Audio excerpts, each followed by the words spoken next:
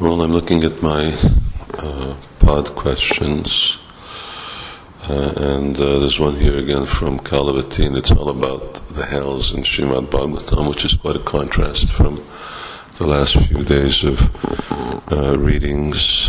It's a shame that some of you, those of you who don't speak Hungarian, can't hear the nice exchanges we've been having on the Hungarian recordings, but last night we had a nice program, as well as in the morning we had class talking about Srila Prabhupada, and we also viewed the video of Srila Prabhupada's departure, which was very sobering and very difficult to see in one sense, and yet, of course, very emotionally surcharged. It's a beautiful day here today. I'm in Budapest still.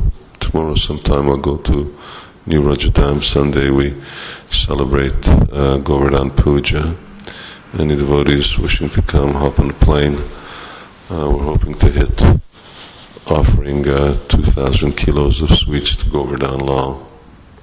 So if you do come, bring some sweets with you, bring some ghee with you, bring some things that will please Giriraj.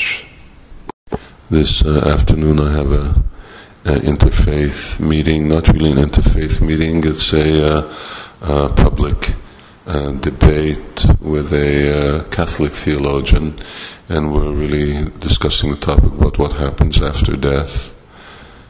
And it's relevant to what you'll see Kalavati is asking here, because of course the Catholic's version is that you have a shot at this life in order to follow Jesus Christ's teachings and accept Jesus Christ in your heart, which means perfect His teachings. And if you neglect that or don't do that, you go to hell. If you do that, you go to heaven. And that sounds awful cruel. I can understand a God who punishes His children, His wayward sons, even quite severely in some of the hells that are described in Srimad Bhagavatam. But then the God described in Bhagavatam keeps giving opportunities to His children to reform themselves. That's the purpose of punishment, after all. However, this idea that you have only one opportunity to make your life successful, and if for some reason you don't avail yourself of it, then you go to hell and forever in a burning lake of fire, that seems to be excessively cruel, and it seems pointless. What is the point of punishment if one cannot be rectified? Just to eternally punish someone, it is really incongruous with any description of a kind Lord. You can accept a kind Lord as someone who will try to rectify someone with some severe punishment, but someone who condemns someone forever to suffering. Anyway, let's come back to Kalavati's question, but that'll be my program in the afternoon, and then tomorrow I'll just move on to New Rajadam and Radhesham and Govardhan Lal. Kalavati says, the Srimad Bhagavatam describes the many hells that exist which deal with different sinful activities. I have heard that everyone goes to hell. Well, I don't know, everyone goes to hell.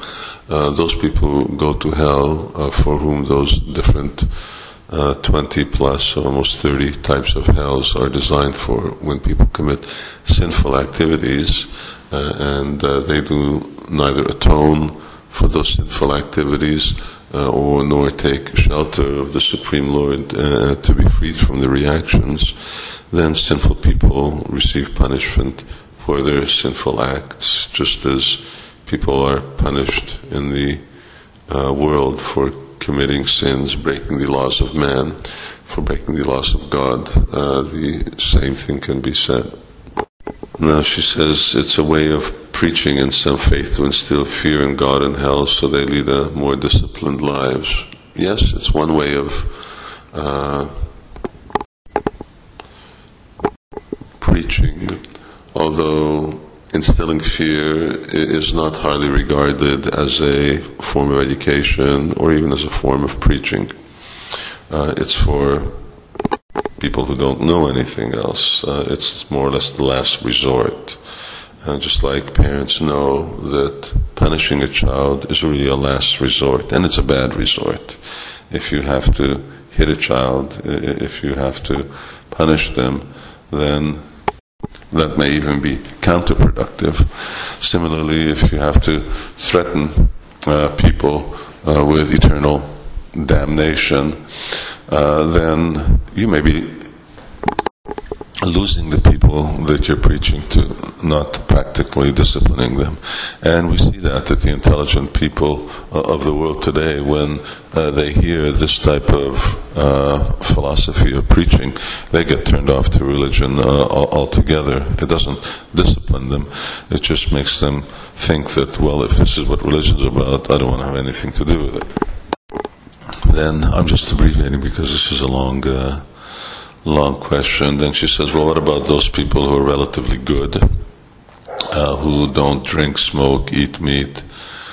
The answer is that, in short, if they're not performing sinful activities, then they gradually become elevated. They don't go back to Godhead. Just not being sinful is not a qualification for going to Godhead, or at least doesn't make you qualified to enter into the spiritual world. Not being sinful is a qualification for practicing spiritual life. So, people who may be pious in the sense that they do not commit any sinful activity, and yet who don't practice any form of religion, are still negligent. And if I remember right, Shukadeva Goswami says there's one hell for those people who neglect religious practices. So that's also an important consideration. Not being sinful is the basis for real spiritual practice. And then those who engage in authorized spiritual practices gradually become elevated. And elevated means that their destination after this life is not hell, but they may get some kind of temporary rewards, and they punyakshona lokam vishanti, and they continue to be elevated. Although, of course, in Kali Yuga, and in any time, they always risk the chance of becoming distracted once again. That's the drawback of this slow step-by-step process of going from sub-religious principles to religious principles to transcendental religion, or mixed devotional service through to pure devotional service. Anyway, therefore, Kalavati's question, why does everyone go to hell? Everyone does not go to hell. That's a misunderstanding. Sinful people go to hell, and people who deny God's existence go to hell. Kaivalya narakayate. And do ISKCON devotees also go there? It depends which ISKCON devotees we're talking about. If ISKCON devotees commit sins, then they also are punished. Why not? Just like any so-called religious person who commits sinful activity, he has to punish for that. But if they atone for their sinful life, or if, like a Jamil, they're fortunate enough to offenselessly chant the holy name or to engage in pure devotion, then they become free from the results of those sins, and they don't have to go to hell because they've been purified. But anything short of that, you have to get the results of your activities. Then she says, do devotees who still have anarthas to purify go to hell? No, devotees, anartha is not a sinful activity. When you act on your anarthas, that's a sinful activity. And even if someone may accidentally fall down, but if he repents his activities, sincerely takes shelter of Krishna, still he doesn't go to hell, because kontiya pratijani hiname bhaktya panashati, because devotees don't perish. So there seems to be some misunderstanding or lack of understanding here, and we should be very clear that there's a real difference between anarthas and sins. Sins is an activity that you perform. It's impelled by submitting to an anartha, but the presence of anarthas themselves do not constitute sins. In fact, even though someone has anarthas, yet if his behavior is sinless, then that person is considered to be pure. And then, of course, the classical question that if Krishna is loving, compassionate, and forgiving, then why do some hells appear so cruel? Krishna is simply reciprocating with the level of sin performed by the individual. Nowadays, sometimes you may read in the newspaper that, some vandal broke into someone's house, killed half the family members, and stole all of their possessions, and on the way out he tripped on a wire, broke his wrist, and ends up suing the family for carelessly leaving a rake on the front lawn, and is let off after 5 years, is let out of jail having committed murder. And then the remaining family members, as well as the public at large, they're up in arms that the punishment in no way is commensurate with the crime. And they don't feel vindicated, which is one point. And the other point is that people rightly argue that if the punishment for very serious crimes is very minor, then it will simply encourage people to commit those very grievous and heinous crimes. So the punishment in the hellish planets is also there as a deterrent. People know that they will get very serious punishment for the very serious crimes that they commit.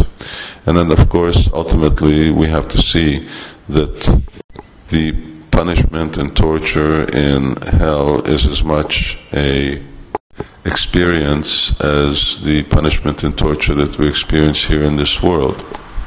The soul doesn't suffer, but due to identity in the hellish planets with a subtle body, on this world with the gross body, appears to suffer.